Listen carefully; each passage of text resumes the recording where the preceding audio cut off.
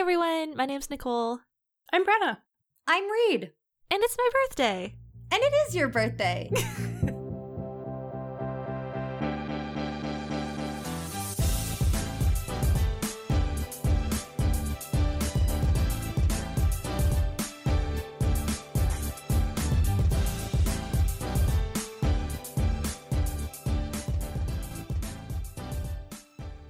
This is a podcast where we talk about fan fiction, and this is also a podcast in which both of my co-hosts have birthdays in January. Yeah! Woo!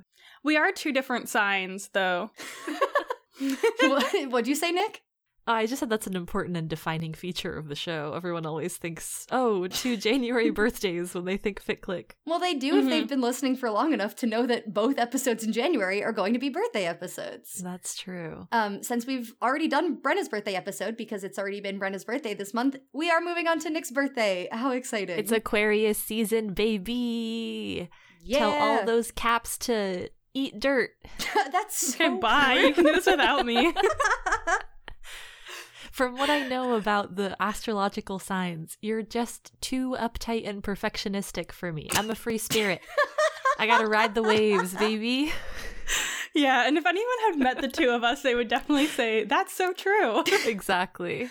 The confusing thing about Nick is that they were born towards the end of January, but they are also an October Libra. And I know you're wondering how those two things are possible, but you're just gonna have to trust me on this one. It is the facts. A very long time ago, someone asked me, like, wait, your birthday's in January? I thought you were a Libra. And I did tell them I'm the only Libra to have ever been born in January, which is very exciting. Yeah. It's a medical miracle. Not an astrological one, though. No. The doctor was like, oh my god, this kid is a Libra for sure. Signed Libra at birth. Does it say that, like, on your birth certificate? Yeah. Okay, nice. Thank you. Nick, as our resident Libra and our current birthday host, why don't you tell us about your theme for this episode? Yes, everyone. Today we are talking about open/ambiguous endings. This was not a hard decision at all. I will talk more about it soon, but know that this is the theme and I feel strongly about it. Reed, what is your open ambiguous ending to fic for this episode? My fic is The Place Where Cities and Starscapes Collide by Jublis, and it is for the fandom Jujustu Kaisen. We're in Reed's Weeb Corner. Gojo! Yes, he is technically in this fic, but... Goku! No, well... Oh. Oh no. No, that's okay. I know that Brenna's not doing that in earnest, so it doesn't hurt the way that Nick's hurt last episode.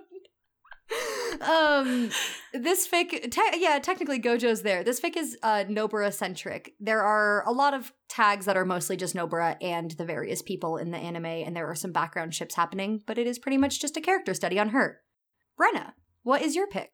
My pick for this episode is Just What I Needed To by beethechange. If you are familiar with that username, it is because we have talked about a beethechange fic here before, and you might also sort of anticipate that this is going to be for the fandom BuzzFeed Unsolved / also Watcher Entertainment. It centers Ryan and Shane as expected, and I really, really love this fic. Nick, what are you bringing? My fic for this episode is The Blues Run the Game by AO3 user coyotesuspect. It is a fic for the 2019 movie Hustlers, and the main pairing is Destiny/Ramona. Nick, when you first pitched this theme, I was very excited because I really enjoy an open ambiguous ending. Every year for Yuletide, or like various fic exchanges, when I make my little list of like my likes, my preferences, and whatever, I always say that I enjoy a happy ending, but I also equally enjoy something that is more open and doesn't have everything wrapped up neatly. And I have read many fics that I think qualify as open ambiguous ending that I have really, really enjoyed. And then I went into the tag to look for an open ambiguous ending. And why was it so hard? I was having kind of a similar experience to when we attempted to do July July last year, God. I think. Or 2 years ago, whatever that was, when our original concept was unreliable narrator. And all three of us went, why is it so hard to find unreliable narrator fic? And I will say, I am sure there are many, many, many more open ambiguous ending fics than there are unreliable narrator. But I think it was a thing where if you see it as a tag, it probably informs your opinion about the fic before you have even read it. And so I feel like there could be many instances in which a fic is definitely open ambiguous ending, but the author just doesn't tag it as such because they don't want to sort of spoil it or put a sort of preconceived idea on it. And also, I think maybe it is somewhat unpopular in the overall landscape of fan fiction because people do really want their happy endings and they do want everything tied up in a neat little bow. And I think that's cowardly. Sorry, I was gonna say something nicer, but I couldn't. I just decided to. Yeah, that was truth read. We're like 4 years in. I think we can say whatever the fuck we want now. We haven't negged our listeners in at least an episode. We hold back on our hot takes often, and I think in 2024 we need to be more liberal with them. I think last year we started giving our hot takes, and I enjoy, yes, when we just sort of speak our truths from our hearts. And my truth is that I think that fics can be very good even if they are not a happy ending. And like not having a distinctly happy ending doesn't mean that it's just miserable either. I'm sure we will all get into this when we talk about our thoughts with open ambiguous ending, but I think there might be this idea that if everything is not wrapped up neatly, that it feels unsatisfying. And as someone who frequently does want answers to questions that I get in fics, that's not true. There are plenty of things that can be left unanswered or that can be left up to interpretation that I find perfectly satisfying. I think it's a matter of what the author is choosing to leave open and ambiguous and like how they are doing so. Like, I don't know, if you set up the stakes for some big plot and then you just sort of like never resolve the plot, like that I might find a little bit unsatisfying if you're like, oh, I don't know, we're trying to solve a mystery and then just like, well, we never solved it, oh well, or something like that might feel not that satisfying as far as like an open end goes. I think if the story is narratively fulfilling and satisfying, but it still leaves you with questions, that's not a bad thing. And in fact, it's a thing that I quite enjoy. So I did struggle somewhat finding a fic because I feel like maybe the overall fic landscape is not primed for it. But when an open and ambiguous ending is done really well, I think it absolutely slaps. So I think this is a baller theme. I took a different tack from both of you when I was searching. Rather than going into the open ambiguous ending tag, I just excluded happy ending and then clicked on fics and looked at the last 4 to 6 lines to see if I thought that it was a happy ending in disguise. Occasionally it was, but sometimes I was like, ooh, this is pretty ambiguous, I think, and I had to go back and read the fic to make sure. I have written quite a few ambiguous open ending stories.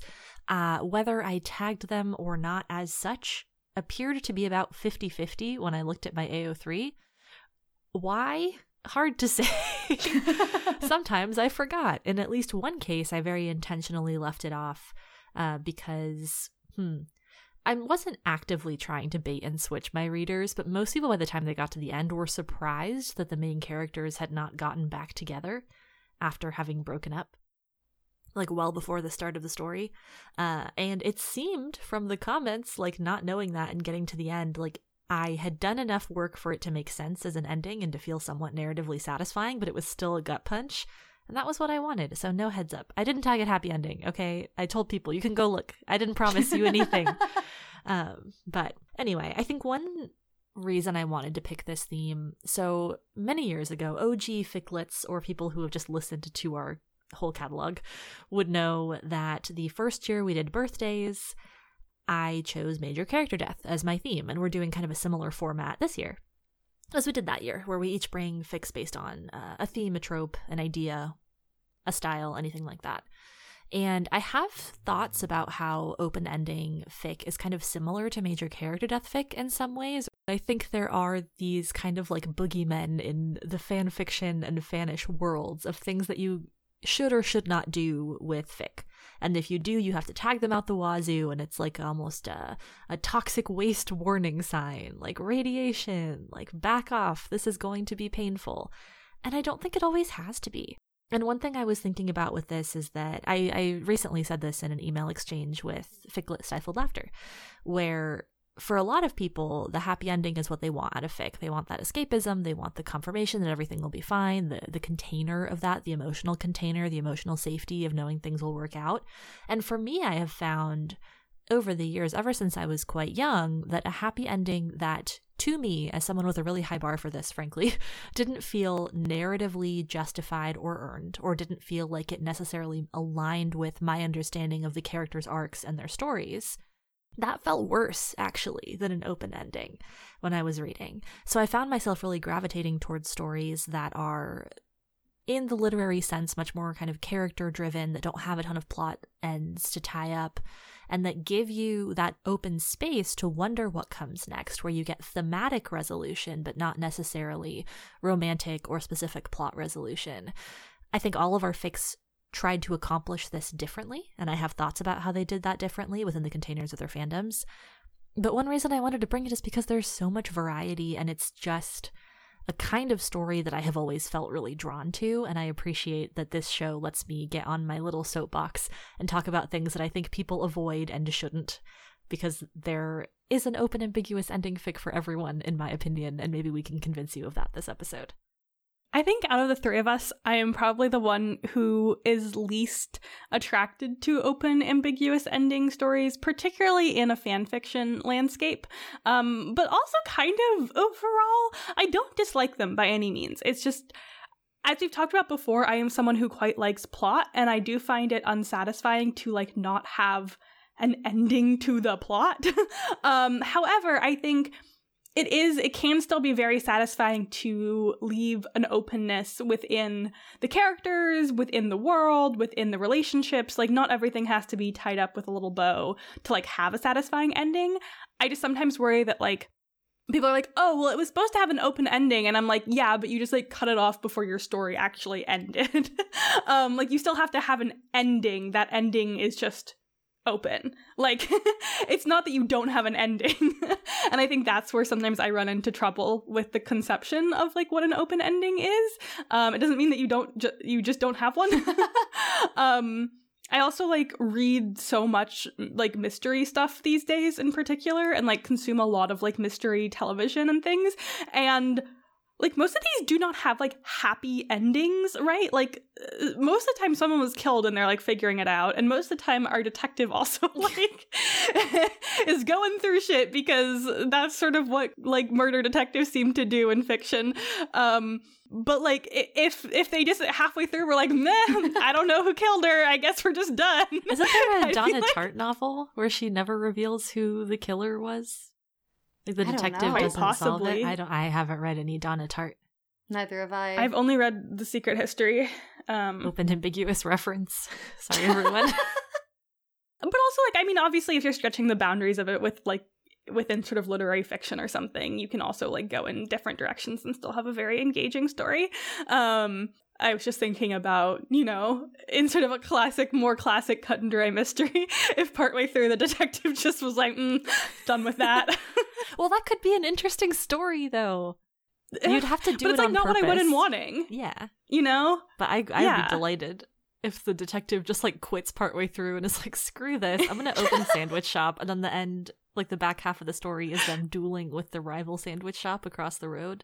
I would read that. And then they die at the end because the killer came back for them. Well, oh my god, perfect. I don't know that I would read that. You might have lost me there. It would have to get like some pretty high praise, I think, for me to pick it up. I don't know. I think like this sort of goes back to our discussion, our ever ongoing discussion of like what can fic do and like what is fic expected to do versus like published media. And I think, especially with published media in a sort of lit fic sense, we don't really expect like a happy tied up ending.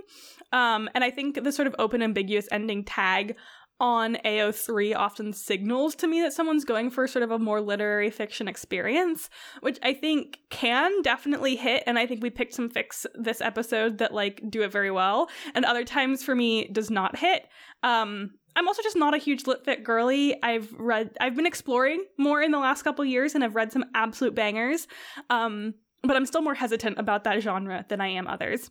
Again, I love plot, so I need some sort of balance, I think, between sort of the character-driven introspection and like things happening, and how our plot or like how the narrative is like being pushed forward.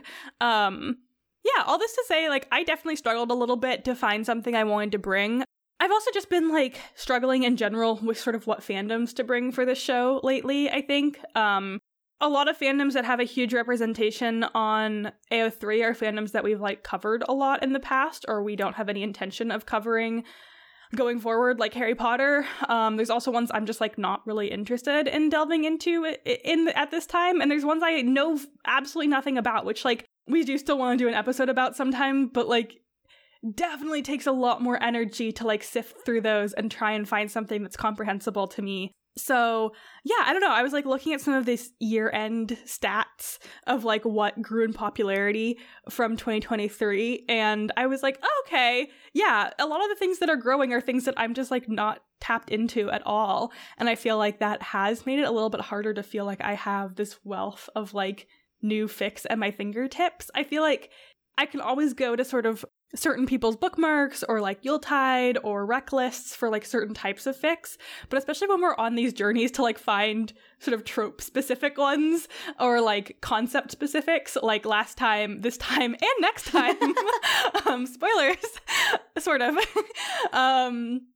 it can definitely be a little bit more challenging when I don't just sort of have fandoms that I'm like, ooh, really excited to go dig around in. So this was a turn to a favorite for me with BFU, BuzzFeed Unsolved. But yeah, I definitely have consumed, I would say, more media outside of fanfiction with open and ambiguous endings that I've really loved than within fanfiction, although I have definitely read some that absolutely slap. But I think also like, I think especially at this point in my like fic reading experience, especially when I'm just reading fic for fun and not like searching for the pod, I definitely go into fic sort of wanting the tropey happy ending fic experience, where like I'm picking up media in TV and books that like I'm looking to sort of challenge my perceptions of that type of media more than like where I'm going for fan fiction. Not to say people aren't doing it, it's just like not necessarily what I open AO3 for. So I think that's also a little bit different than like Nick's reading habits. Yeah, I mean, I'm really excited to talk about open endings in general and to bring my passion, my heart and soul towards what can happen when you open your mind and heart to something fresh, sexy, and unpredictable. Speaking of opening your heart, in my fic, Nobara thinks about the fact that Yuji literally opened his body and held his heart in his hand. Yuck!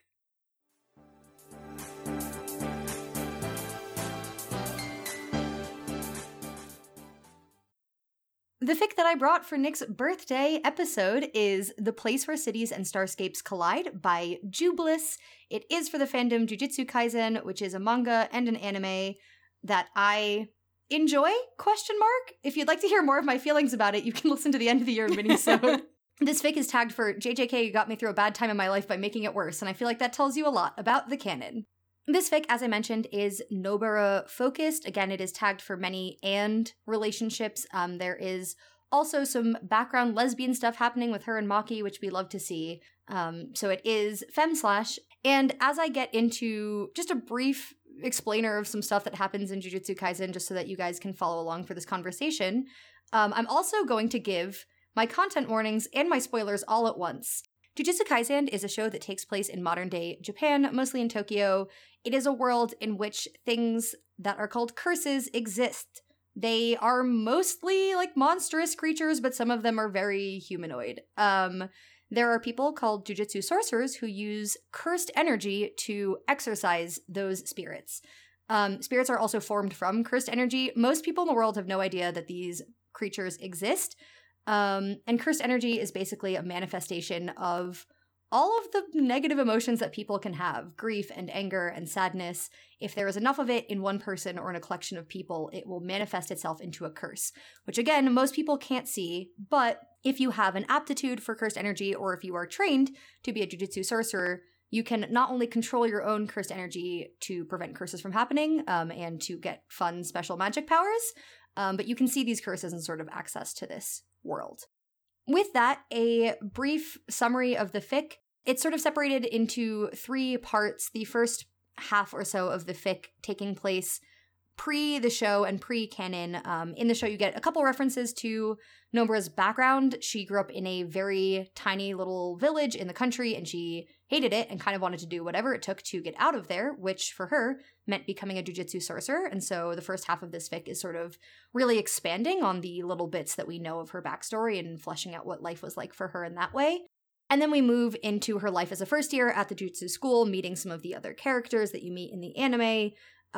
references to a couple of the things that they deal with, and then we sort of end with the Shibuya arc, which was the end of season 2 of the anime, where so many things go so horrifically wrong. This is your warning that this fic and our discussion will spoil things up through the Shibuya arc. So if you are someone who has any interest in watching the anime or catching up with the manga, and you have not gotten through Shibuya arc or the second season, spoilers, a ton of spoilers. This fic is not tagged for it, but it does contain major character death, and the major character death is Nobara. And that is canon. Pew, pew, pew, pew. Oh, rip, girl. That is canon, but it's also, okay. The thing about my fic, and we will get there eventually, Yeah. It is tagged for open ambiguous ending, but the ending of this fic, I'm just skipping all the way because it is important, is that she dies. But also, is she dead? We're not really sure. I'll get more into that later. But that is important in both the canon and to this fic. My other content warning is mild body horror. Again, kind of going along with like this show is slightly wretched. Many wretched things happen to the characters. Some of those are referenced in this fic. The body horror and sort of the like violence and, I don't know, slight gore aspects of the show are not in any way the focus of this fic, but they do show up occasionally. I have thoughts and feelings about this fic, but before I get into them, I will turn this over to my co-hosts, who are super familiar with this anime and canon, and I'm sure had no confusions or questions about the fic whatsoever. My co-hosts, how were your reading experiences with this fic? I love Jujustu Kaisen. I love Nobara. I love Gojo and Geita. I love Saori. Geito, Itadori. I love them all. They all have a place in my heart forever. And it's amazing. No, if you don't know about the show, you can read this legally and cognitively. You are able to. It's not going to be the easiest ride, so I'll just note that. But it is pretty character centric. It really focuses on our main girl as she kind of goes through, I guess, most stages of her entire life, unfortunately. Rip, literally. Yeah, that's a shame. Wow, a bummer. Reed had mentioned before I started reading that this fic had major character death in it, and I was not 100% sure that it was going to be our main girl. Reed did send some voice notes with Jujustu Kaisen info, and if I had listened to them with perfect comprehension, I would have been pretty confident that she was the one that died. But I listened with medium comprehension and missed that bit. So we got to the end and I was like, whoa, there she blow. What? I'm sorry. We're back in Brenna's fic? Yeah! Brenna's episode? I was just having a Moby Dick moment. It happens to the best of us. But yeah, it just surprised me. The other thing I have thoughts and feelings about that we're going to see how well I can articulate is the way that this particular fic positions itself inside of a canon that I have not seen or read or like watched at all. So I'm going to try and have coherent thoughts, but forgive me if I say something and Reed is like, no. I'm doing my best. But just like to follow a character this closely, to get a lot of missing scenes in her story, and then to end it where it did, I thought it was a really smart kind of framing, and I enjoyed reading it. So those are my initial thoughts. I will say more things soon.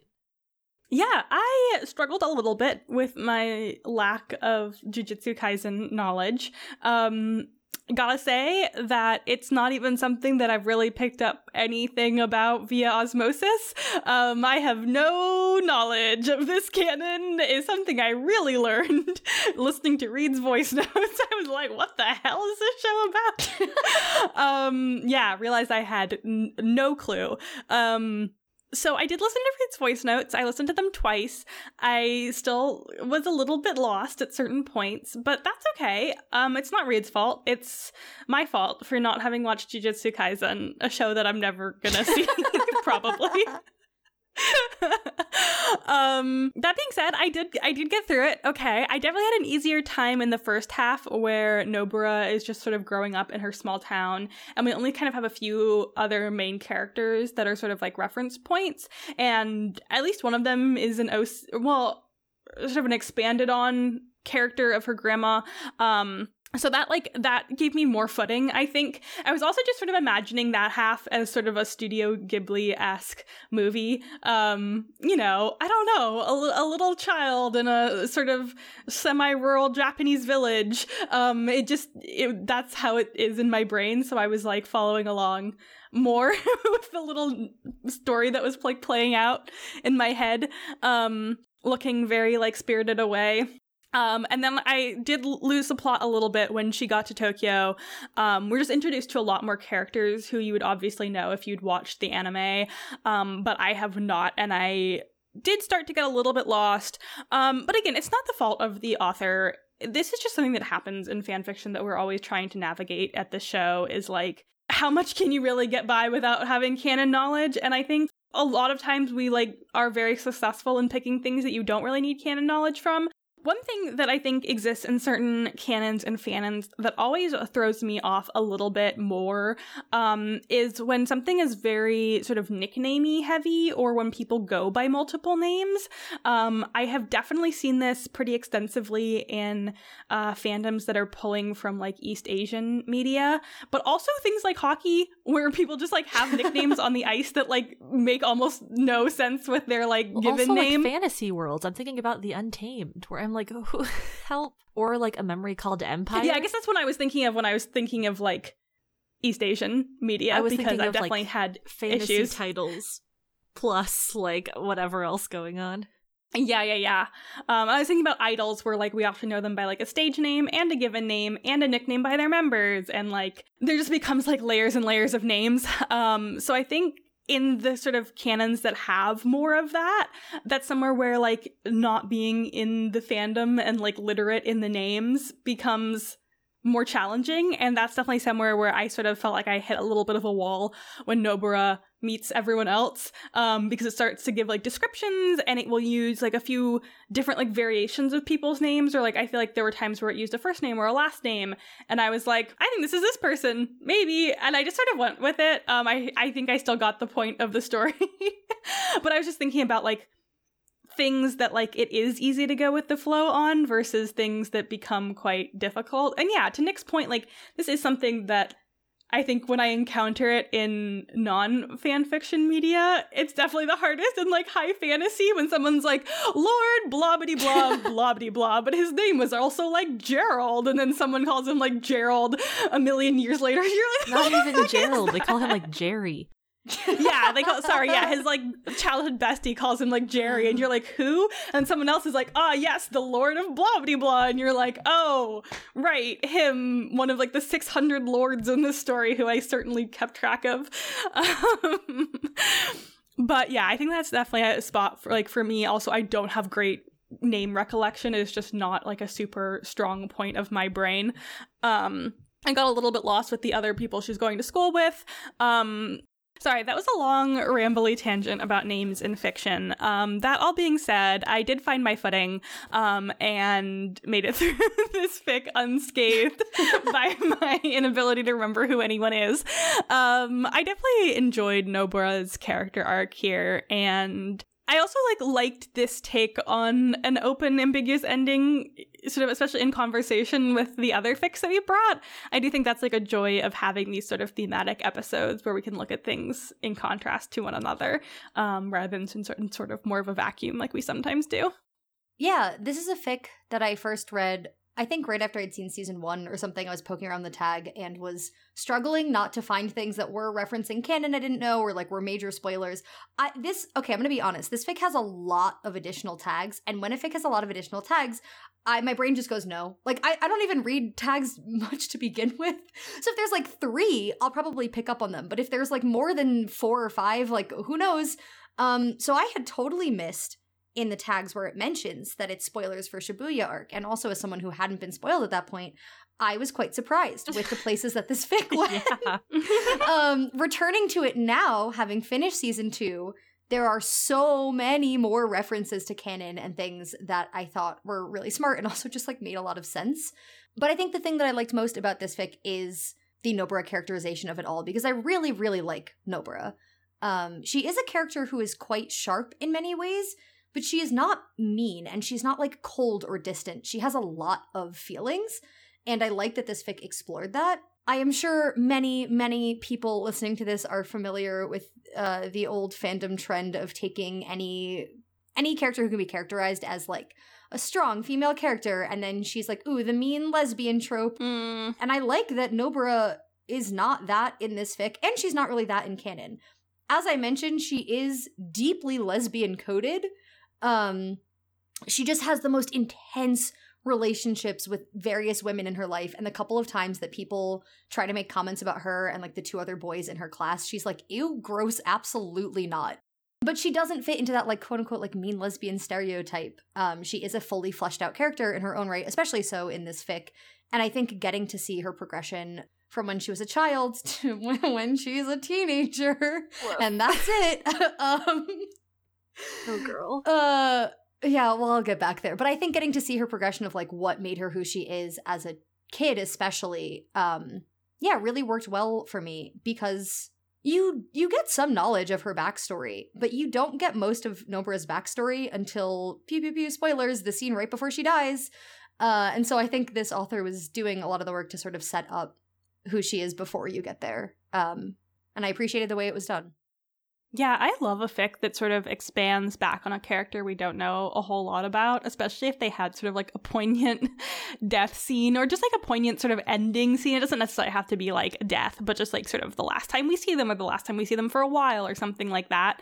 I feel like that definitely is always like an open door that I'm interested to see fanfic authors enter through. And I think something that did sort of capture my imagination with this one was the fact that I knew from Reed's voice notes that we like don't know a ton about Nobara's like upbringing, and that a lot of this was written into this fic just like from the headcanons of this author.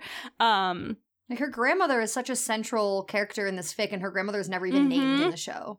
Yeah, I really liked the grandmother character. She worked very well for me here, especially in sort of like being able to see how Nobara grows into the person that we like know her as when she gets to the academy and when she's like sort of dealing with these bigger forces in her life. Like I really liked being able to see how she got there. I feel like stories about children don't always work for me, but maybe it was just because I was sort of in a Miyazaki headspace when I was like reading this, that like it really was working for me to sort of like experience this semi-isolated childhood that she's going through. I feel like I've also just been like consuming a lot of media recently that's been making me think about like how weird kids and teenagers are, both in like positive and negative senses, but just like so many of us like went through life sort of living in our own little head spaces for so much of it. And I think it's interesting how this author sort of fleshes out Nobara, like with her different relationships with her grandma and then the two girls that she's friends with in town, and sort of all of this stuff that she's learning about the curse magic or whatever you call it. And sort of the intertwining of those things in her life and how those all bring her to this, I guess not proper adulthood, but like her teen years where it feels like she's like stepping into a more grown-up role at the academy versus like her early childhood years. Yeah, that all worked really, really well for me here, and I think made the ending like more sentimental too, especially as someone who like doesn't have the attachment to Nobara that I would have had like watching the show. I definitely feel like she's a character I would have liked though. Like I really liked her here. And I could see myself really liking her in the anime as well. But yeah, I think the first half especially worked quite well for me and like made the sort of how the ending was written, like with her death / maybe death, but she does sort of experience the death regardless, like work well for me. Yeah, I really appreciated how much interiority she got in this story. I think she is indeed a very likable POV character and very much carried this story throughout. I'm going to digress a little bit from this specific fic to talk about Femslash. I have feelings about it, if I may. Yeah, please do. It is the bulk of our episode for once, so that's exciting. Sorry, lads. I feel like I'm never with the team on this shit. We'll bring Femslash and I don't. It's Pride Month and I'm in the streets. Like, what am I doing? You know, these things happen. I don't know. I don't think about this stuff. I didn't know we were doing it. Surprise! It's my birthday. Women. Yeah. Yeah. Nick, for your birthday, I brought you lesbians and major character death, 2 things that you love. Yeah. That's really kind and thoughtful of you, Reed. When I was looking for my fic, I really did want to bring Fem Slash. I'll talk about this more when I get to it. But the way that I found it was in this one person's bookmarks on AO3, which was like hundreds and hundreds of works in different fandoms that are all Fem Slash. It's like this person went from fandom to fandom and bookmarked everything they could find. Respected that deeply. It helped me out a lot. But it also made me think about the kinds of stories that we get, the kinds of fandoms that are predominantly Fem Slash fandoms, quote unquote, the kinds of fandoms that get really big, and how many prominent women there are, both in the actual fandom source material and also within the fanish content. There's often attrition of women into the fanish content, which I have my own feelings about.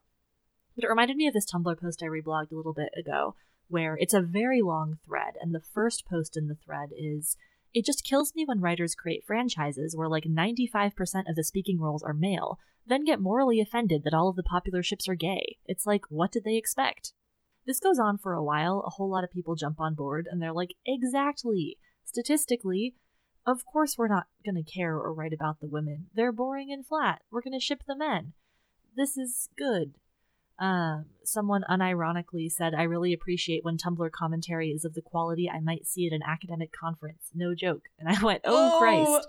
That is perhaps a fair burn to academic conferences, but I don't think intended to be. Anyway, I reblogged it for the last addition to the thread, the only one that challenges this idea, where Tumblr user Illumish, the only one I'll name because they're the one I agree with, and I don't particularly want to blast people that I think are saying nonsense or said nonsense online years ago. But this person says, "I've written about this before, but in a lot of cases that I've seen, the M/M numbers are somewhat between a little and extremely disproportionately high relative to the actual character breakdown. Even fandoms with more main female characters often have more or bigger M/M ships than M/F or F/F ships. And this is the case even in some fandoms where women are built out as the men as characters." They go on to say some more things, and they also talk about how white men tend to be elevated above women, men of color, women of color especially, trans characters, etc., etc. All of which I agree with. I have feelings about it. Also, if you're like really invested in a fandom where the source show is 95% men talking, like I feel like I can't help you at this point. If, like, that's the kind of story you're seeking out in the first place, whatever. But I just really appreciated, thank you, Reed, for bringing in a story where this author kind of watched this show that seems to have a pretty gender diverse cast from what I can tell from the actual fic and the kinds of people that Nova is interacting with, and chose this girl, decided that she seemed interesting, rolled it out, wrote her story. It just felt good to be like, wow, an author who wants to write about a girl. And it's like nice and also so sad that feels like weirdly revolutionary. Maybe it's the fandom circles that I've hung out in. Maybe it's the stuff that I've exposed myself to and that we all have doing this show and just searching the AO3 tags raw, right? Going through, sorting by popularity, trying to figure out what's what, looking at what people are writing the most of. It can be kind of disheartening, and so I always appreciate when we get a chance to push back against that. I try to do that with the fic that I brought as well.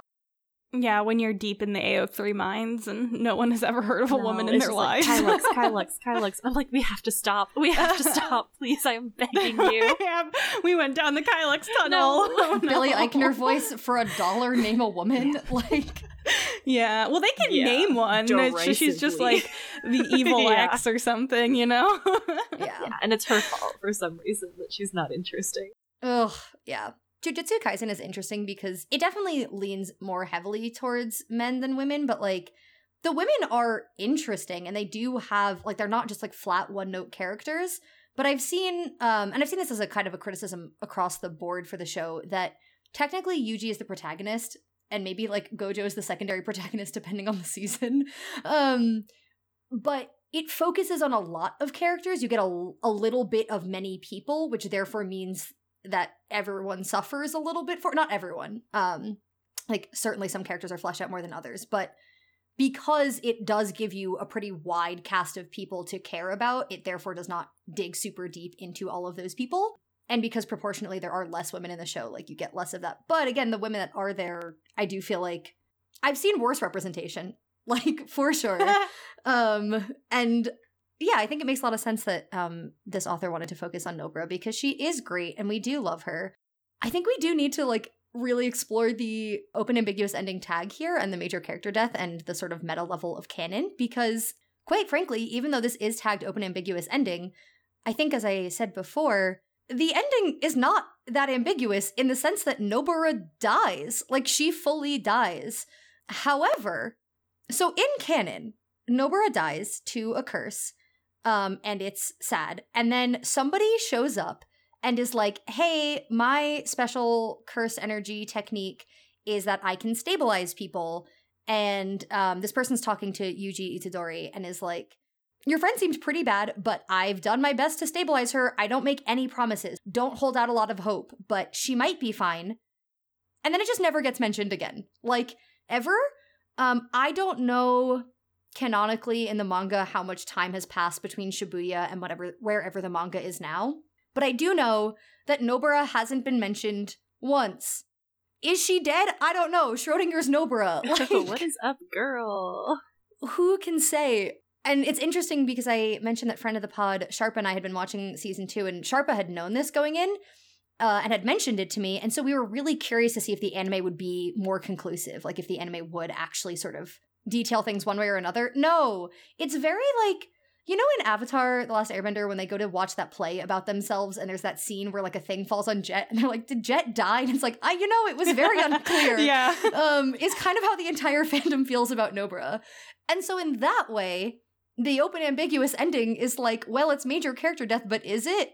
Like, one of the tags on this fic is like, this is canon until like the creator proves otherwise. And it's like, yeah, fair enough. Because this is not a show where, I was gonna say this is not a show where people die and come back. That's not entirely true, but for the most part, it's not like a Marvel superhero thing where it's like, oh, someone's maybe questionably dead, but anybody could come back, so we want to leave the door open. Like, many people die, and it's very upsetting, and they are like fully dead. There's a line in the fic that reads, many things die in Shibuya. In that sense, Nobara really isn't special at all, which is brutal and also very true.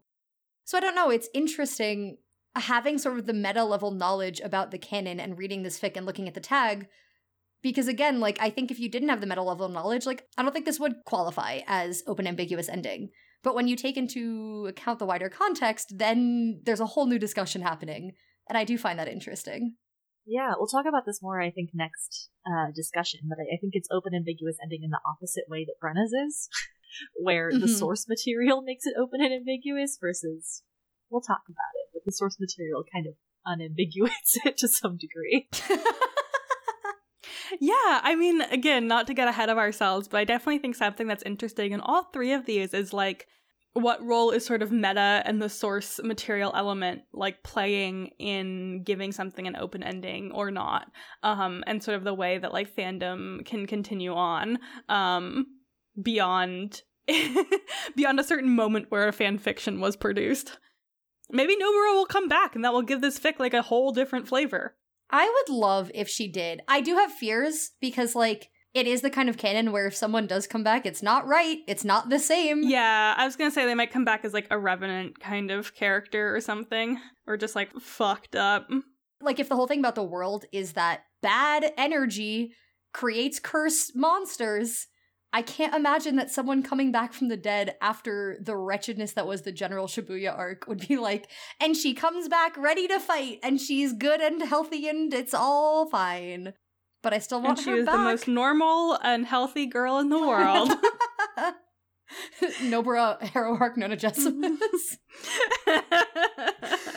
Yeah. As Tumblr user Bite Dykes said, okay, fine, maybe I did come back wrong. What are you gonna do about it? Kill me? Put me back in the ground? After all this effort, all this pain and suffering, only to find out bringing me back wasn't worth it after all? You worked so hard. Are you gonna waste all of that just because I'm not what you wanted? Just because I belong only to myself? Are you gonna let me pick out my own coffin? Yeah, go off, Tumblr user Bite Dykes. I am going to unambiguously wrap the discussion on this fic, The Place Where Cities and Starscapes Collide by Jublis. A little foray into the world of Jujustu Kaisen. Maybe there will be more on the show. It is, as you have heard from my co-host, a kind of complicated canon. But for Nick, maybe I'll try to find a Gojo fic in the future so we can really round out all of your favorites. He's so sexy and has 6 eyes sometimes. Yeah, more or less. Nobara does not have 6 eyes. And Nobara's dead, or she isn't. Who's to say? Certainly not I, but maybe the canon will tell us someday. Maybe if some of the curses that existed in the Jujutsu Kaisen world showed up in the Sally house, Ryan would have found a more satisfying ending to the BFU show. Brenna?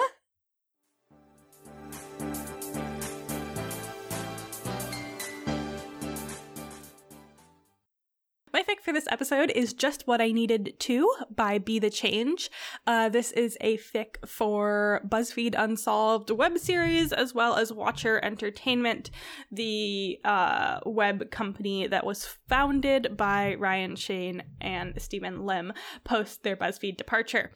This fic centers on Ryan and Shane and is set during the filming of the final BuzzFeed Unsolved episode, where they revisit the Sally house in Kansas, which is one of the very first places that they went for the show. The first time they go to Sally house is like, whoa, it's a kind of intense episode for a number of reasons. And this fic sort of centers on the concept of them returning to it and it being much more lackluster, but sort of opening a door to explore the emotional elements of like what it means to have this show ending. This was posted on the day that final episode aired, where they did in fact go to Sally house. I think we must have known that in advance because I don't think Be the Change is like that prophetic. But they were relatively prophetic in the fact that like it was a slightly lackluster revisit to Sally house. And yeah, it's something I definitely want to get into as we enter this discussion, is sort of like the meta levels of this fic and sort of what it draws from having been posted at a very exact moment and like taking place in a very exact moment of this fandom history. And this was posted in 2021, so sort of like where we've gone from here in terms of actual real life events and like fandom events sort of make this a less ambiguous open-ended fic. But I still think like I read it the day it was posted because I'm subscribed to Be the Change on AO3, so I got the little notif and I ran my little feet over and I read it. And I've read it a few times since then. So it always sort of exists in my memory in perpetuity, like at that sort of temporal moment. This is one that sort of does leave us at a plot point where like things are not like super unresolved, but there is a lot of like ambiguity in terms of like what their relationship is going to be like going forward, and like there's a lot that's been like unresolved about like what's going to happen in the future on a lot of different regards. I love Be the Change's character work in this. I think it does some really interesting stuff with like anxiety that I really appreciate. And yeah, I adore this fic, and I'm really glad that I remembered it existed for this episode. I don't have any major content warnings for this one, especially since sort of no demon activity really actually happens. Spoiler horns for no demons, I guess. I will say, like, there are 3 additional tags on this that I do think are very present in the fic. If any of these are things that you don't vibe with, it does include depictions of Ryan's anxiety and intrusive thoughts, as well as some under-negotiated polyamory that at first glance you're like, is this going to be infidelity? And then it ducks. But yeah, if you don't vibe with any of those things, those are present, but there's nothing. But this does not go in the same direction as some of the BFU fics we've talked about before. That's sort of a darker or creepier element. Reed and Nick, what did you think of our return to BFU and the Sally house? Yeah, Reed, how was your return to the Sally house? It was great. Reed, you've been to the Sally house before in a metaphorical sense.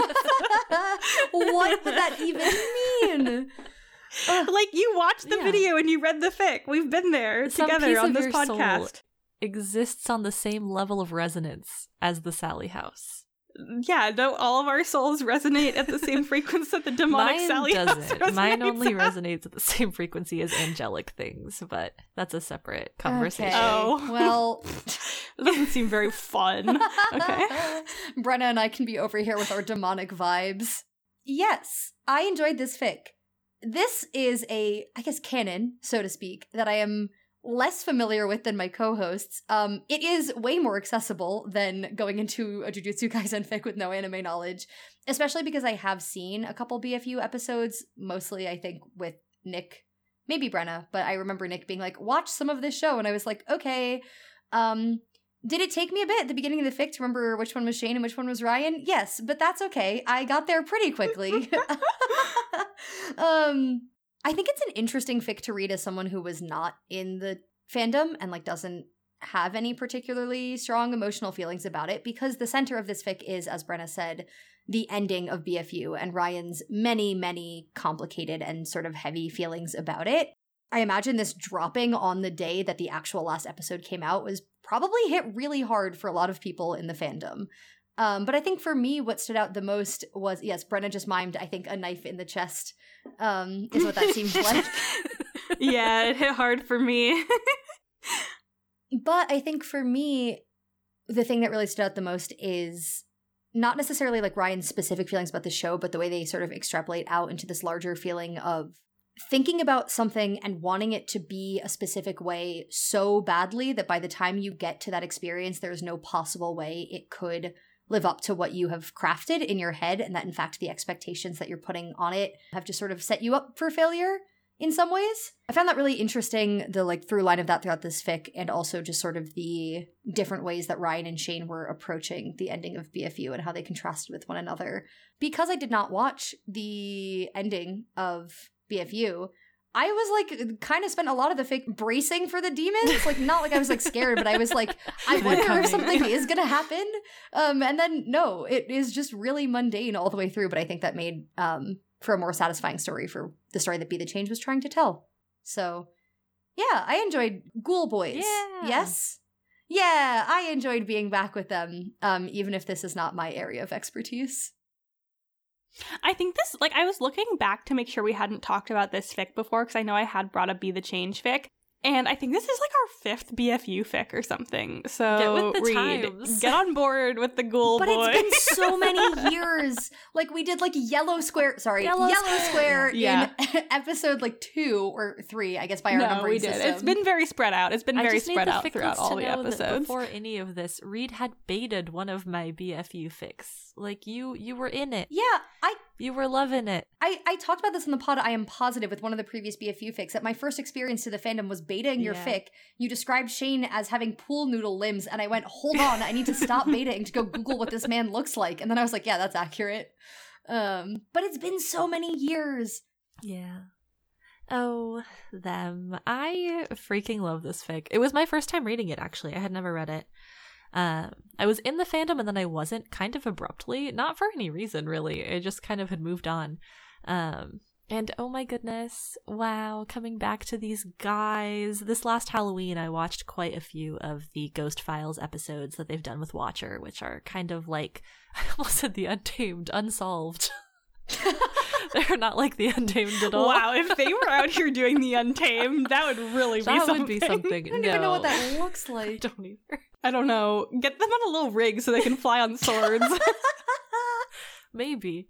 No, that are kind of like Unsolved, just with fancier new equipment and a lot more goofs, and also they're longer episodes overall. And it was very nostalgic. It was very lovely, and I feel like reading this fic, anytime I read a good BuzzFeed Unsolved fic, I get so many emotions that all careen into me with the force of 7 freight trains. And so I was feeling that. I was choked up reading parts of this fic. I was just having emotions. I assumed... It makes me so happy. Oh. I'm sorry. I was gonna say, I assumed Brenna was doing emotional terrorism for my birthday, so I'm glad to hear that it made you happy. Hey, you love emotional terrorism. I do.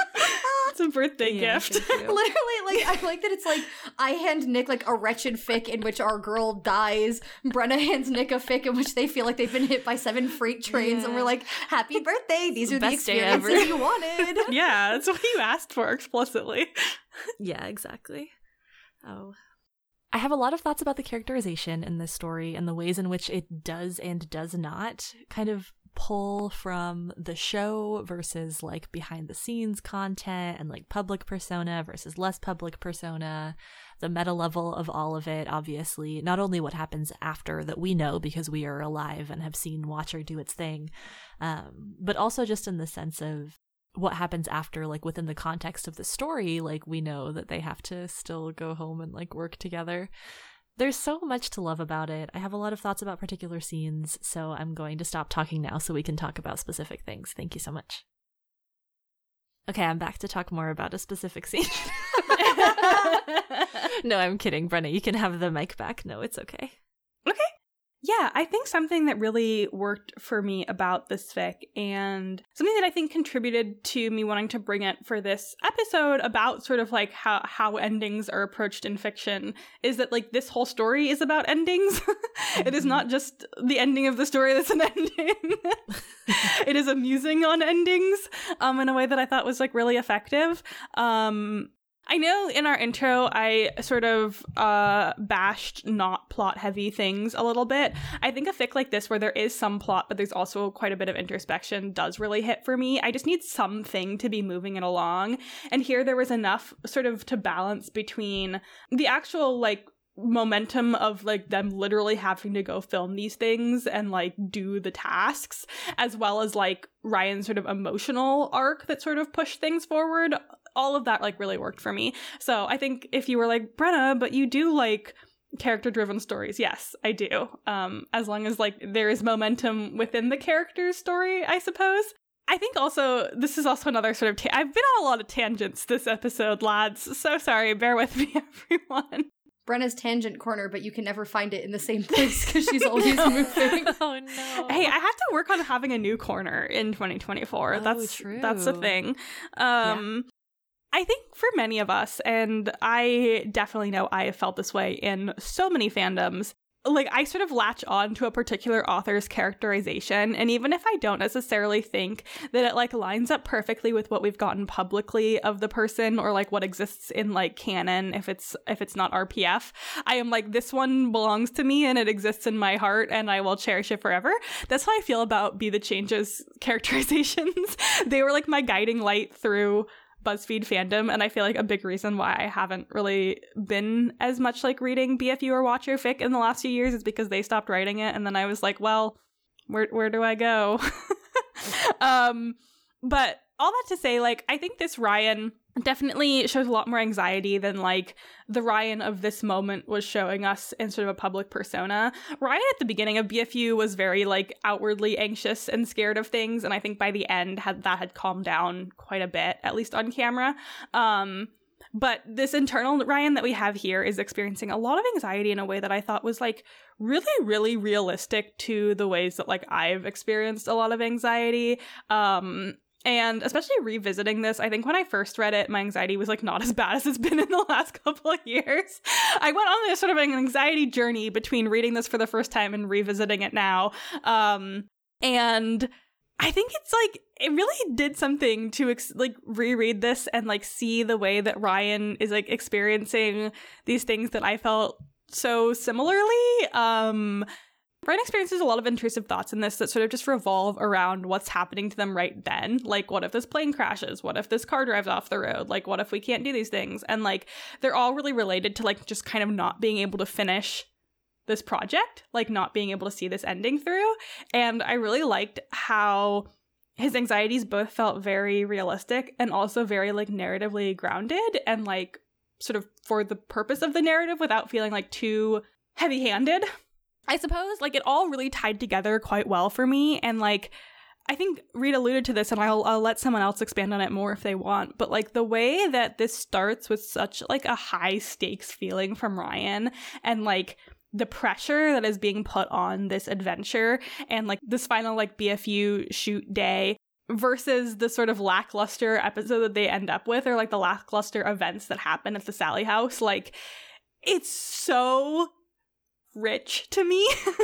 I just love this feeling of like building up to something that ends up falling a little bit flat and just having to grapple with that. Like, that's not where this ends. It ends after they sort of have to like deal with like what is left after you sort of realize that you've built this all up for yourself so much.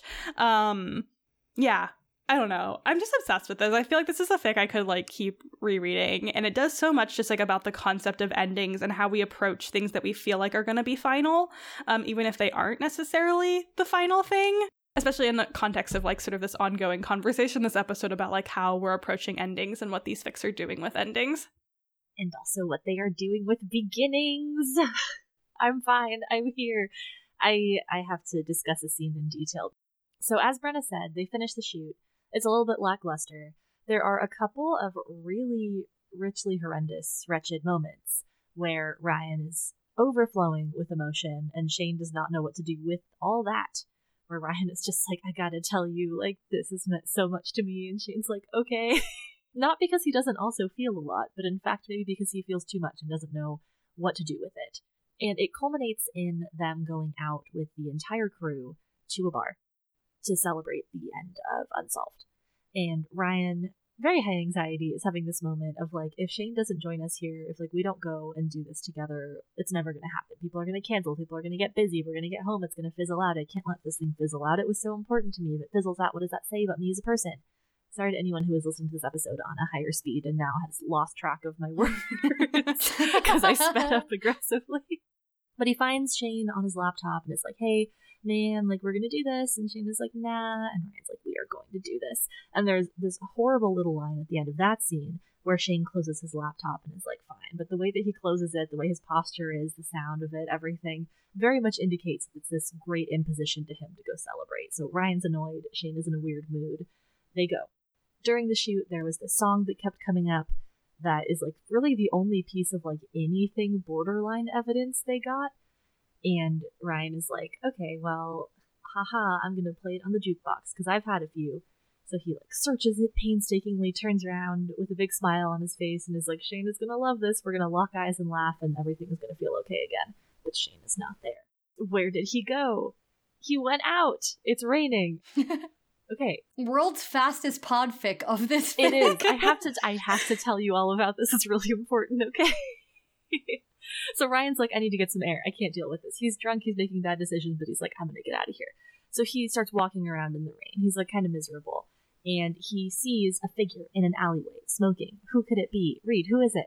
Oh, is it Shane? Yes, I was testing to see if you were paying attention. It absolutely is. I'm paying attention as we record our show. Well, you never know.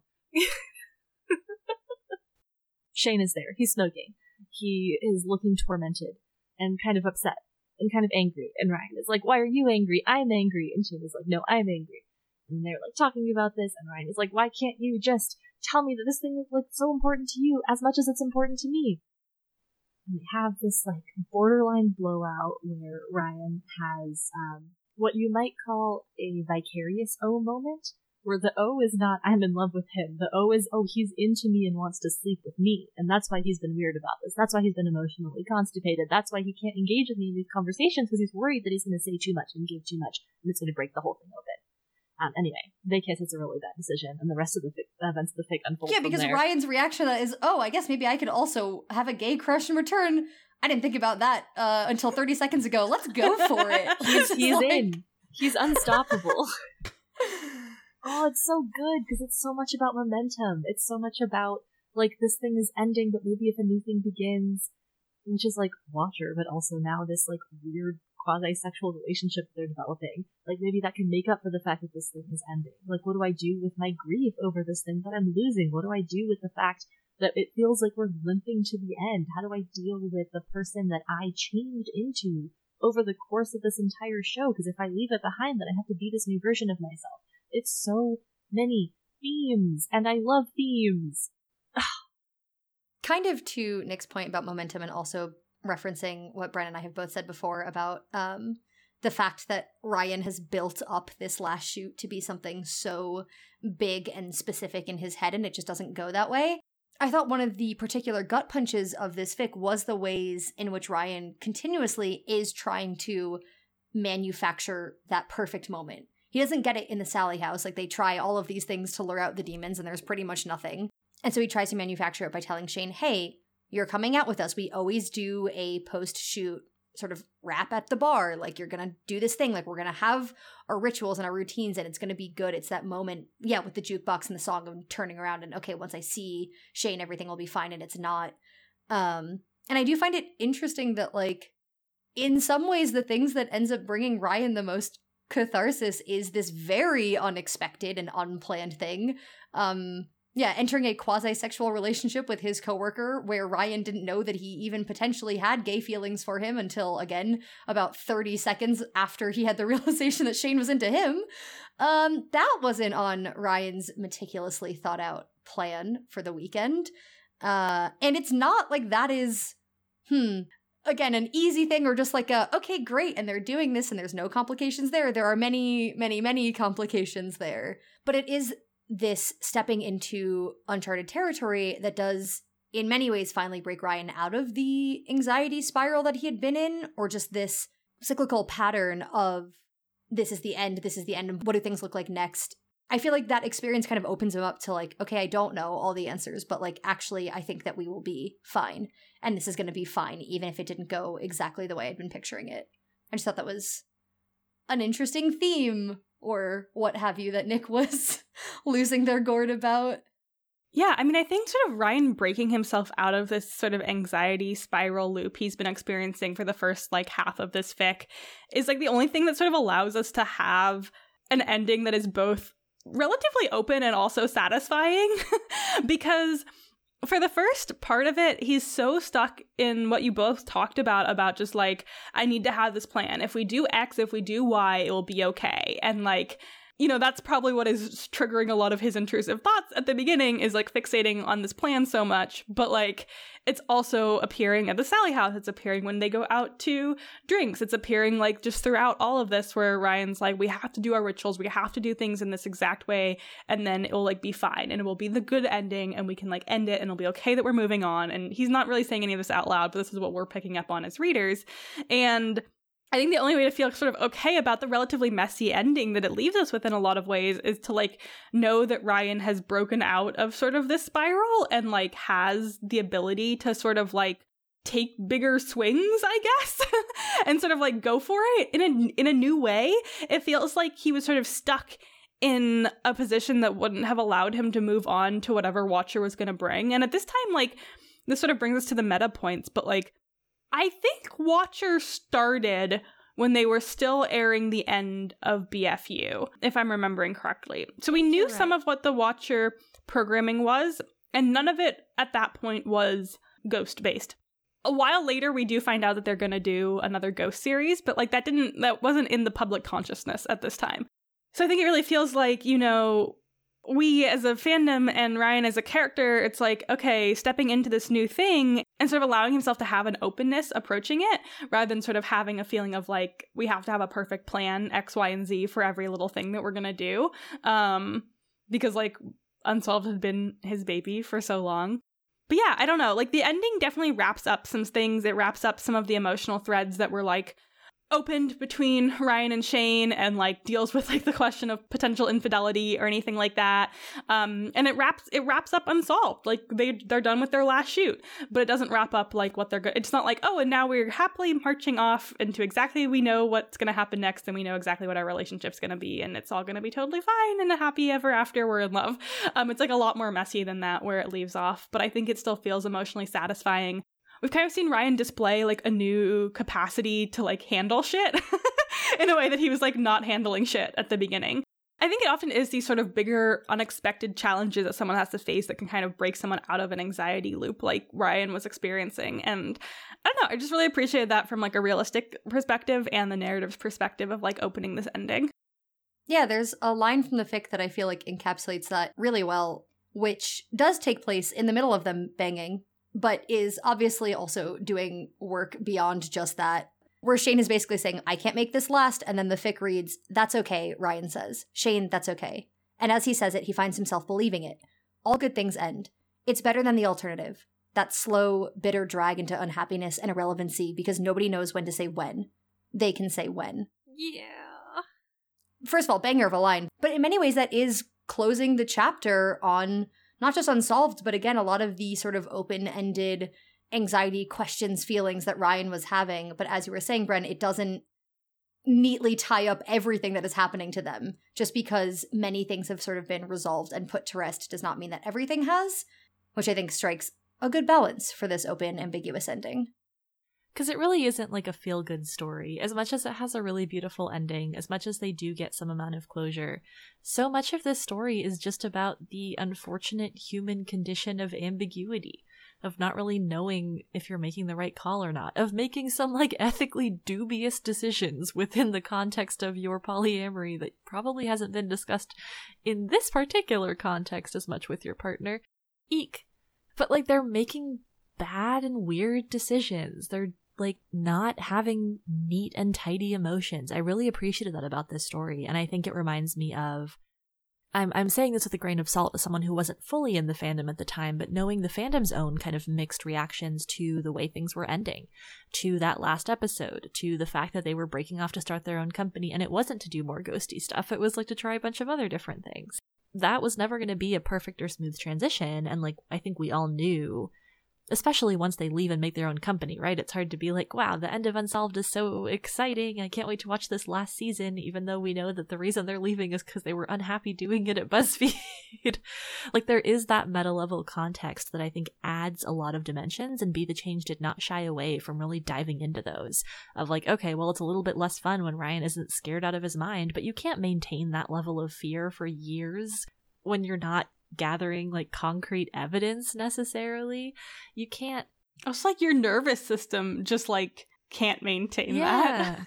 And you get older and you change as a person. Like, it's impossible to capture that moment in Amber and keep it forever, because like you have to keep living as a person too. That's one of the complicated things about RPF as well. So I just had a lot of feelings about that progression to the ambiguity of, well, we have to keep going and we don't know if it's going to work or not, because you have to keep trying stuff. You have to keep figuring out a new direction. You have to see where it takes you. Thank you for traveling back in time with us to 2021 when BuzzFeed Unsolved ended, and Ryan may or may not have had really complicated feelings about it.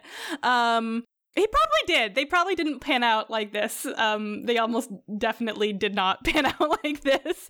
But I love Be the Change's brain, and it was really fun to revisit this fic, especially sort of with the context of what the fandom has done and like how that affects how the ending feels.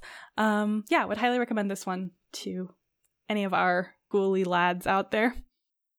Ending Unsolved was like destiny. Let's talk about my fic.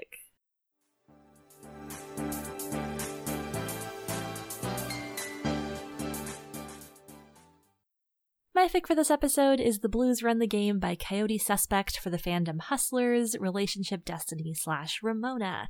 This is a post-canon fic for the movie. It's also a Yuletide fic from Yuletide 2019. Shout out to another_hero for having the vision to request this story, because it absolutely slaps. It's about 7,500 words long. So in the movie Hustlers, if you're not familiar, basically a bunch of women who work at a kind of strip dance club hustle men in illegal ways, including getting them drunk and giving them, I believe, like ketamine and MDMA. One of them was for sure ketamine, and stealing their credit cards and taking a lot of money. This movie is based on a true story and a true long-form article. The framing device of the movie is about the writing of the article. So Destiny and the reporter Elizabeth are talking about the events that led her to eventually, spoilers, sort of, but you kind of learn this early on, the whole ring getting busted. All of them getting caught, the plea deal that came out of that, and yeah, it's just like how things unfolded. So that's the movie. Ramona is one of our main characters. She is played by J-Lo. Our other main character is Destiny, or real name Dorothy, and she is played by Constance Wu. They are our main pairing here, and they are definitely the two main characters in the fic. Destiny has a daughter, a big part of her story, and one of the reasons that she ended up getting into kind of stripping, and she might not call it sex work in this story, but there are elements of that too, was in order to support her daughter after the man that she was with left her. Ramona helped her out a lot, and then the two of them, generated this ring, hustled a bunch of men, made a bunch of money, got super rich, had some very glamorous parties, including inviting the actress who plays Betty from Riverdale. Well, they invited her character. She was also part of this ring. Yeah, they just invited Lily Reinhart, like, as herself. And she had a great time. No, this movie is mostly about a bunch of women doing crimes and being hot and getting caught. Oh my gosh, that was like a little nursery rhyme. Just say, teach that one to your toddlers. Don't. Do not. Be also, hot, it's get like caught. not even good. No. Whatever. This fic is post-canon. So it explores what happens after the article has come out and gotten very popular. It explores what Destiny's life is like in the aftermath of everything that happened, her relationship with Ramona, the two of them reconnecting a bit further, and just like what it might look like to live in the wake of something like this. And I think on the meta level, especially because this is based on a true story, I thought it was really interesting that it went on to explore, okay, what happens like when the splashy part is finished. I really enjoyed this movie when I watched it in theaters, because I have seen it, hell yeah. And I absolutely loved this fic. I enjoyed it so much. I'm really excited to talk about it. In terms of content warnings, I don't know how many I really have. This fic engages a lot with the elements of the movie, which does include a little bit of reference to some of the crimes that were committed, the non-consensual drugging, the thievery, and then also some of the sex work, stripping, dancing, all of that, and people's feelings about it. So those elements are present, but I don't think there's anything kind of new to warn for necessarily over the course of this particular story. I love this fic. I'm excited to get into it. First, let's hear what my co-hosts thought. I thought this was an absolute banger. I have seen the movie Hustlers, so I'm so sorry to anyone following along for their Fic Clique 2024 bingo cards. You cannot check off the square where only Nick has seen a movie. I think Nick thought they might get lucky, but they did it. We've close. All seen it. Yeah. I was foiled. Bunch of Hustlers fans in the crowd. Yeah, for sure. I did not remember much of the plot and did refresh my brain via reading the Wikipedia plot summary. I think you could totally read this fic without knowing like the plot, but I also do think at least reading the wiki plot summary like will enrich your experience with it. This was so good though. It does so much and it was unexpectedly really funny. There's one scene in particular that I want to talk about because not only did the writing crack me up, but it was just one of those things that's like a little bit like too real world almost in like a really hysterical way. So I don't know, mad respect to coyotesuspect. I really had fun with this and he really cracked me up. I really enjoyed the character of Destiny here. I didn't remember her being like that memorable to me in the movie. Sorry, but again, like I don't really remember much about the movie. I remember like J-Lo wore a fur coat, so like I know, but she's our POV queen. Well, that's not, yeah. Anyway. No, you're right that J-Lo stole the show.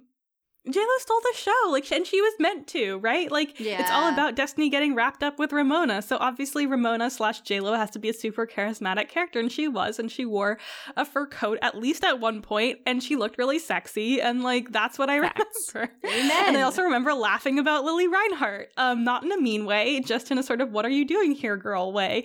That was my experience with the movie Hustlers. I really like the like dimension that this brought to Destiny that like I didn't remember, but probably existed in the movie. But again, it's been a number of years now.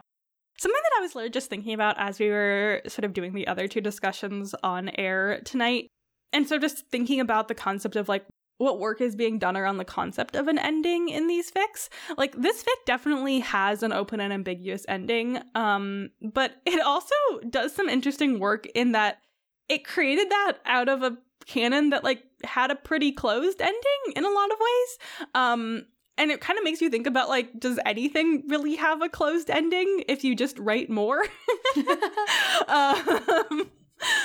not at all to like diminish the work that this fic is doing, like that's not what I mean. I just think it's interesting because sort of what we were talking about at the beginning of like, I really like a plot heavy thing. I like something that like wraps up a question or a mystery. And like, and this is a crime story. It sort of wraps up this like investigation and this like article into what they're doing and how they got caught and like all of this action. And you leave feeling like, okay, that was kind of the end of the story. And so to sort of open it back up and then also leave it very ambiguous, I think is like much more true to like human experience than what we get in a lot of like, especially movies that are really contained to like 2 to 3 hours worth of narrative media. But yeah, I just thought in the larger picture of sort of like what these fics are doing in terms of like sort of playing with the concept of like an ending in media. I also just thought that was like an interesting choice for this fic and sort of an interesting layer to bring into the conversation today, whenever you're listening to it. It's tonight for me in this present moment, but I exist at a different temporal moment in your ears later, so.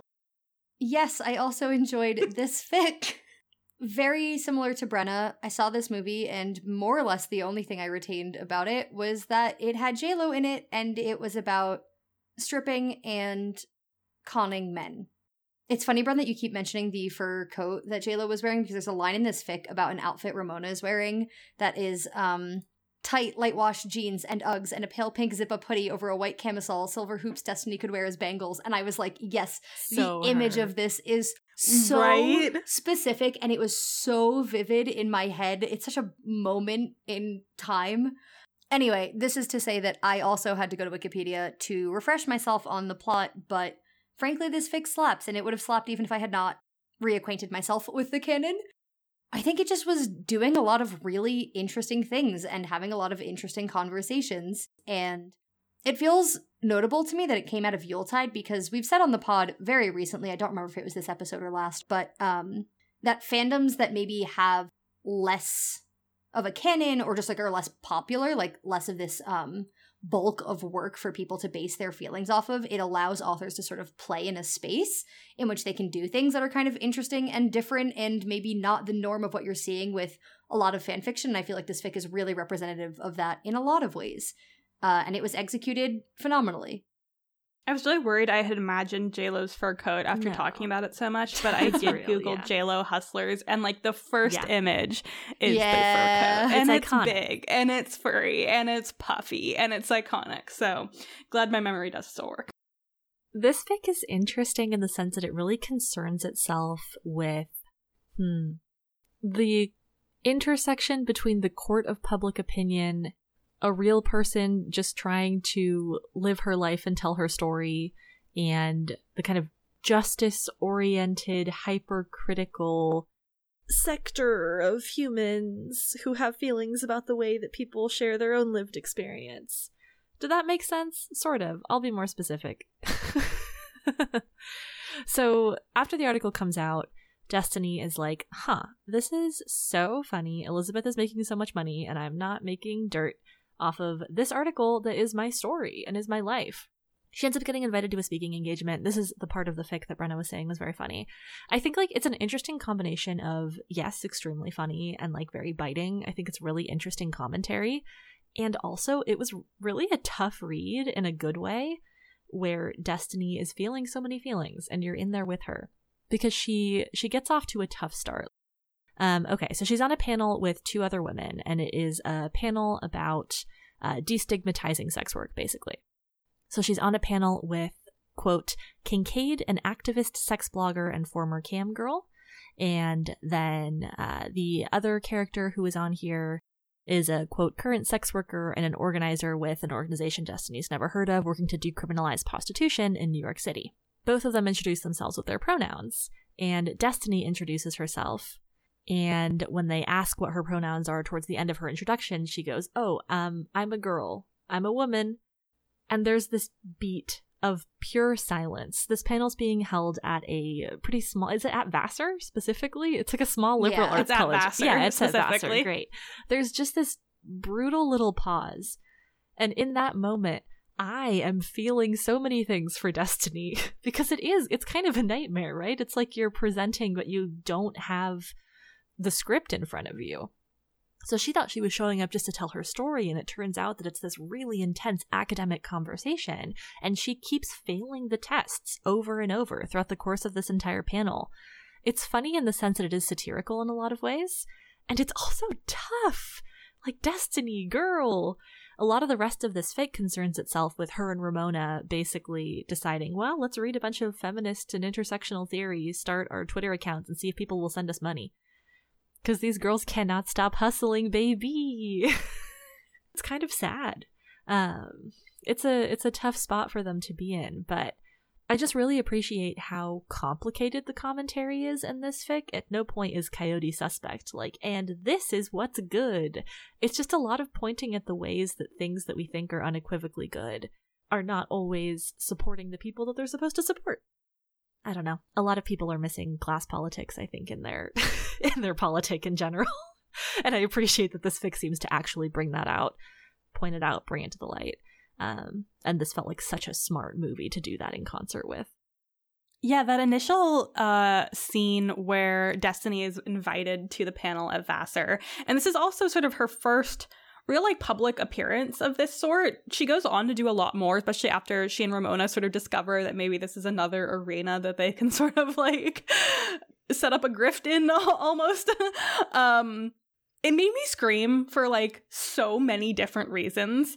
First off, just multiple of us on this podcast went to small private liberal arts schools, and well, two out of 3 of us went to small private liberal arts schools that I could just so perfectly imagine this vibe. Watching both of you nod is so funny. It's like I'm emphatically nodding.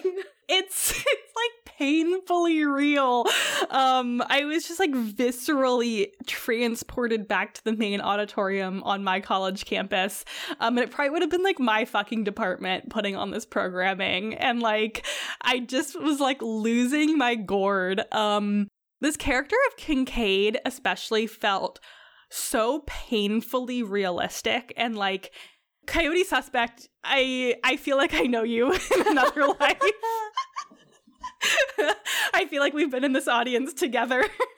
But it was just like, I was really having a moment of reflection, because Kincaid is sort of depicted as this like very like quote unquote like woke academic, tweeting lots of shit that gets like tons of like retweets, but also probably like starts discourse and like gets invited to a lot of events like this, and does probably some genuinely good activism, but also sort of says some like nonsense shit as well, and like definitely does not incorporate intersectionality into her politic as much as like she probably thinks that she does. And I was just like losing my mind, because I was like, if I had seen this on Tumblr in like 2011 when I was like in the middle of high school, I would have been like, oh my God, like go off, girl. We didn't say that shit, but like, you know what I mean. And then if I'd seen this in like 2016 in college, I would have been like, oh, cringe. And now I feel like I can look at it with sort of a more balanced approach than either of those Brennas did. But the conversation between her and Destiny, and this other person, Marisha, but I feel like the tension in this really exists between Kincaid and Destiny, because they're just coming at it from like really different points of view. The tension is like so rich and like kind of agonizing, but also so perfectly done. I just want to read a little bit of this. It starts off with Kincaid. Which is why we have to be conscious about how our stories are portrayed in the media, says Kincaid, like the question was directed at her. It's important that we empower ourselves to claim our own narratives. As sex workers, and then it cuts off. Why do we keep saying sex workers? Says Destiny loudly, talking over Kincaid. What does that even mean? Why aren't we specific? I just stripped. I never had sex with anyone. I wasn't a hooker. I never did that. And like, woof, rough Destiny. But also like she is making a point as well. Like, we were talking about this in pre-discussion, but there is this trend towards creating these sort of like these large categorizing terms like sex work or sex workers, which are very helpful in some instances, but like specificity is also good and helpful in some instances. And like, I think this panel probably would have really benefited from like the specificity of like the different lived experiences of Destiny, Marisha, and Kincaid. And yet it's like Kincaid is unwilling to like examine that, because it probably would have like made it more complex and like not so easy to just be like a pro sex work activist in that moment, because Destiny is presenting herself as someone who like did this because she had to, where Kincaid is presenting it very much as like a choice that she owned to like do these things and like to have the like self-empowerment in her body because of that, which are very much the two sort of opposite ends of like discourse about sex work often. But like, I don't know, I just really appreciated how this fic sort of like showed us this perfect little window into like why we need nuance and specificity, even though this is like fan fiction about the movie Hustlers.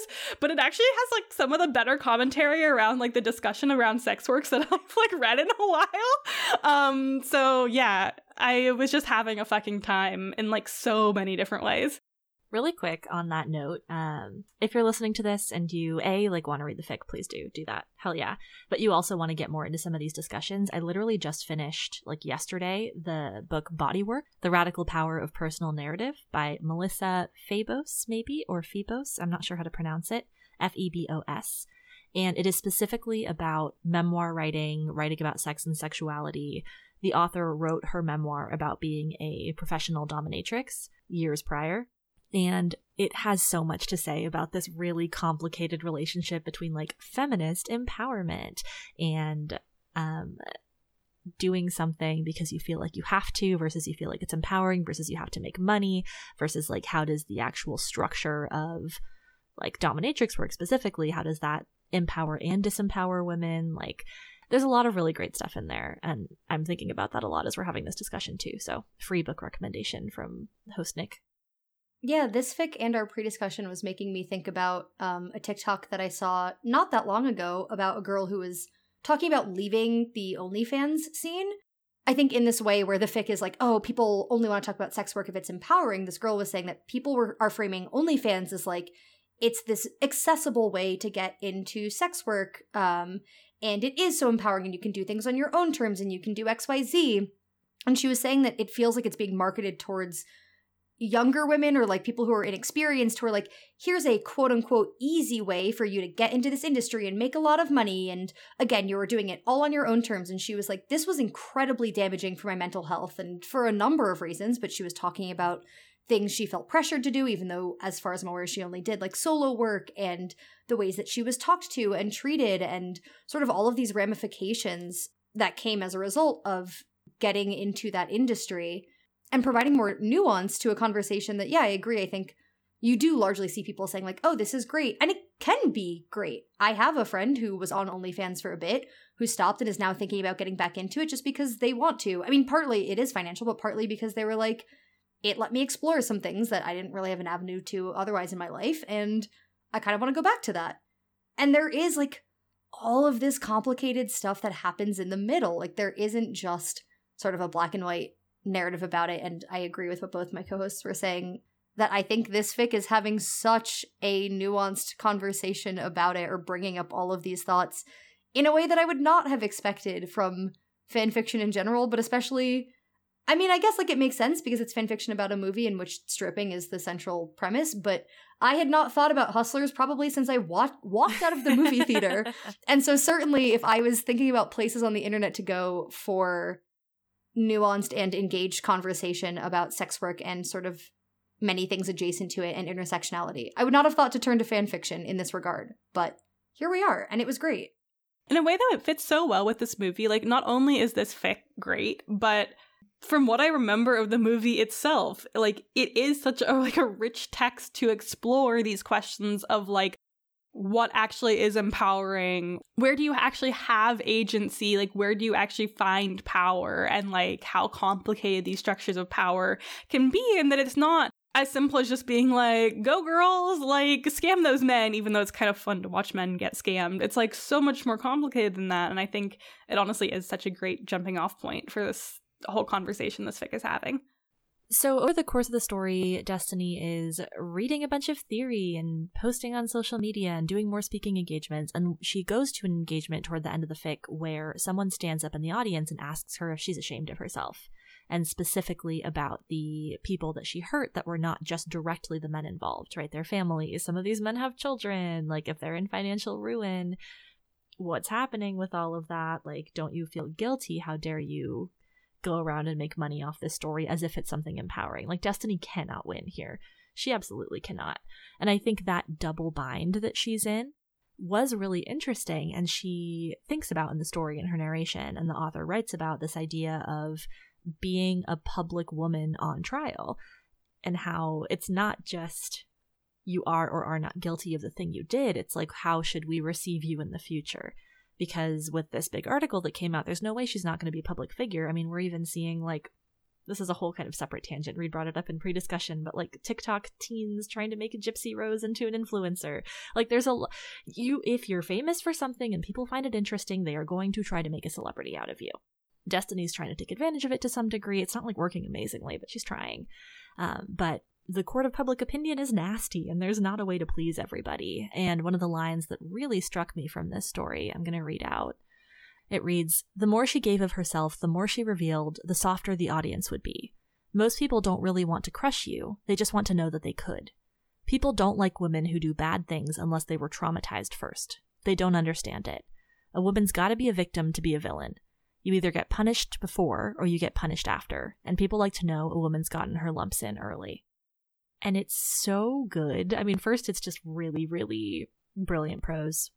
There's a real facility to the writing throughout this entire story. It doesn't feel overwrought at any point. But also just thematically, it's so smart. Because you do wonder, like, yeah, what the hell do you do with your life after something like this, after an article like this, after going to these public appearances, after people having all these opinions on you and you feel like you can't win? What do you do? Destiny's answer is to just keep going, basically. Make things work however she can, make money however she can. But it's a really astute observation here that she's also thinking about ways that she can not weaponize necessarily, but at least leverage the things that she's been through to get a lighter sentence. Not literally, but on that metaphorical level. And speaking to the fact that this is an open, ambiguous ending fic, I think one of the things that makes the ending most open is the fact that the fic ends with Destiny deciding to write a book. She teams back up with the reporter and is like, hey, if I wanted to write a book about my story, how would I do that? And the reason it feels so open and ambiguous to me is because we don't know that this is a good decision. We don't know that this is going to help anything. We don't know that it's going to make things better. We don't know that Destiny is going to feel like she got it all out in the right way, or that people are going to receive it in a way that they can understand. We don't know that this isn't going to decrease her quality of life as more and more people are reading these things. It'll make her some money in the short term. And I feel like that's what a lot of Hustlers, the movie, is about too, of how do you get by day to day to day to day because you don't really have the luxury of looking at the long term. Destiny does and doesn't have the luxury of the long term in this weird space after the end of the movie, but at this point it's almost like it doesn't matter. You get the sense that she's just trapped in this cycle of, I'm going to do whatever I can, I'm going to use whatever opportunities I have and just keep pushing. And so to me there is that ambiguity of, is she ever going to be able to get out of this particular cycle? I don't know. Does she want to? Is the other side better? None of those questions have answers, and I think that's part of what makes this fic so smart. Very briefly, the other aspect too is in Destiny's personal relationships, because she is dating a guy named Mason who kind of unequivocally sucks. We don't like him, but he is giving her a stability that she hasn't really had in her life previous to this. And reconnecting with Ramona has brought a lot of, I don't want to say instability, but just sort of like whirlwind impulse back into Destiny's life. And in some ways, it's nice to see them connect again. And when they hook up, like, that feels satisfying, even though it is infidelity, because you're like, we don't like Mason. But part of the open ending, too, is that I think maybe in a different fic, you might think, oh, Destiny's going to write this book and it'll go fine. And she and Ramona will get together and that'll be great. And she'll ditch this garbage man. Like, no, you don't know how things are going to play out. But there's a very real possibility that Destiny does just stay with Mason because of the life that she is getting to live by being with him.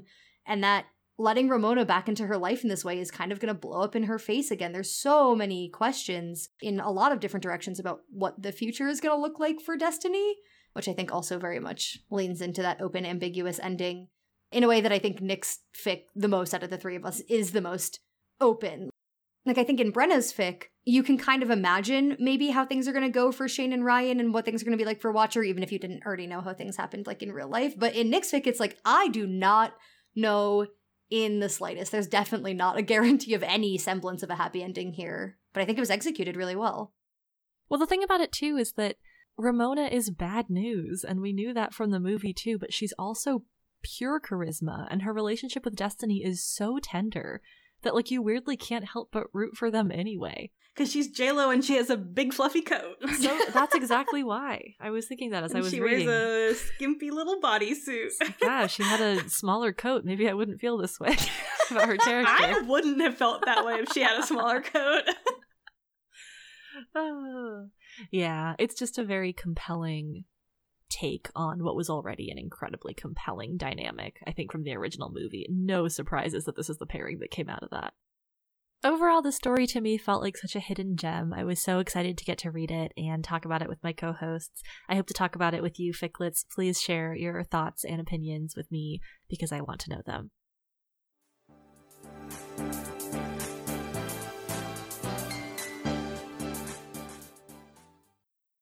Thank you so much for listening to this episode of Fic Clique. If you would like to celebrate Nick's birthday, the best way that you can do that is connecting with us in the various places that we exist on the internet. Twitter, technically, at Fic Clique. Also via email, ficlicpod@gmail.com. I am going to give a personal shout out to Stifled Laughter, who sends an email after every episode that the three of us just simply delight in. And we've gotten better at responding to emails because we are getting them more frequently. So now we can say with confidence we're being that, trained to respond more quickly. So if you do email us, we will get back to you. And we always appreciate that. We also have our Discord server, so if you listen to Nick's Please and you do want to engage in conversation with Nick about the Hustlers fic, a pretty good place to do that would be our Discord, which is linked in our Twitter. I also watched a really good Hustlers fan vid when I was looking for fic, so I'll link that in the Discord as well. Amazing. If you're like, what better birthday gift is there than money? You'd be so right, and you can give us that. Via our Ko-Fi if you feel so moved to do so for next birthday, or belatedly for my birthday, or just like really early for Reed's birthday. You can also leave us a review. That's also a great birthday gift, and really helps promote our little pod. Our next episode will come out on February 9th, and we are going to be talking all things romance tropes. Very exciting. Reed, what is your fic for next episode? My fic for next episode is All to Play For by Linearity. If you're like, wow, that author sounds familiar. It is because this is the third fic in a series, and we did the second fic in the series a couple episodes ago for the Host Rec Exchange. In this, the fifth year of our podcasting, I'm giving you all homework for realsies. I know we often are like, go pause the episode and listen to this or read this, but like, I really would recommend You're so close to the end, but you have to stop right now. Well, not right now. Just like before the 9th, I would recommend maybe listening to our discussion of Leave No Space by Linearity, which we talked about in episode 83, The Poorest Little Meow Meow on the Grid, because we're back with our poor little meow meow, Charles Leclerc. This is a Formula One fic. The pairing is Charles Leclerc, Max Verstappen, and the romance tag for this one is Breakup Makeup. Brenna, what fic are you bringing? My pick for this episode is Victory Lane by Astolat. This is different than Victory Condition by Astolat, which we did discuss previously. This is a fic for Fast and Furious with a soul bond twist. Nick, what are you bringing? My fic for next episode is Millstone Director's Cut by AO3 user Joe Locke, and it is for Rooster Teeth / Achievement Hunter RPF. It has been edited to take out that guy. The pairing is Gavin Free / Michael Jones, and it is a bodyguard AU. Well, this is where we're ending the episode. Or is it? Bye! Is it?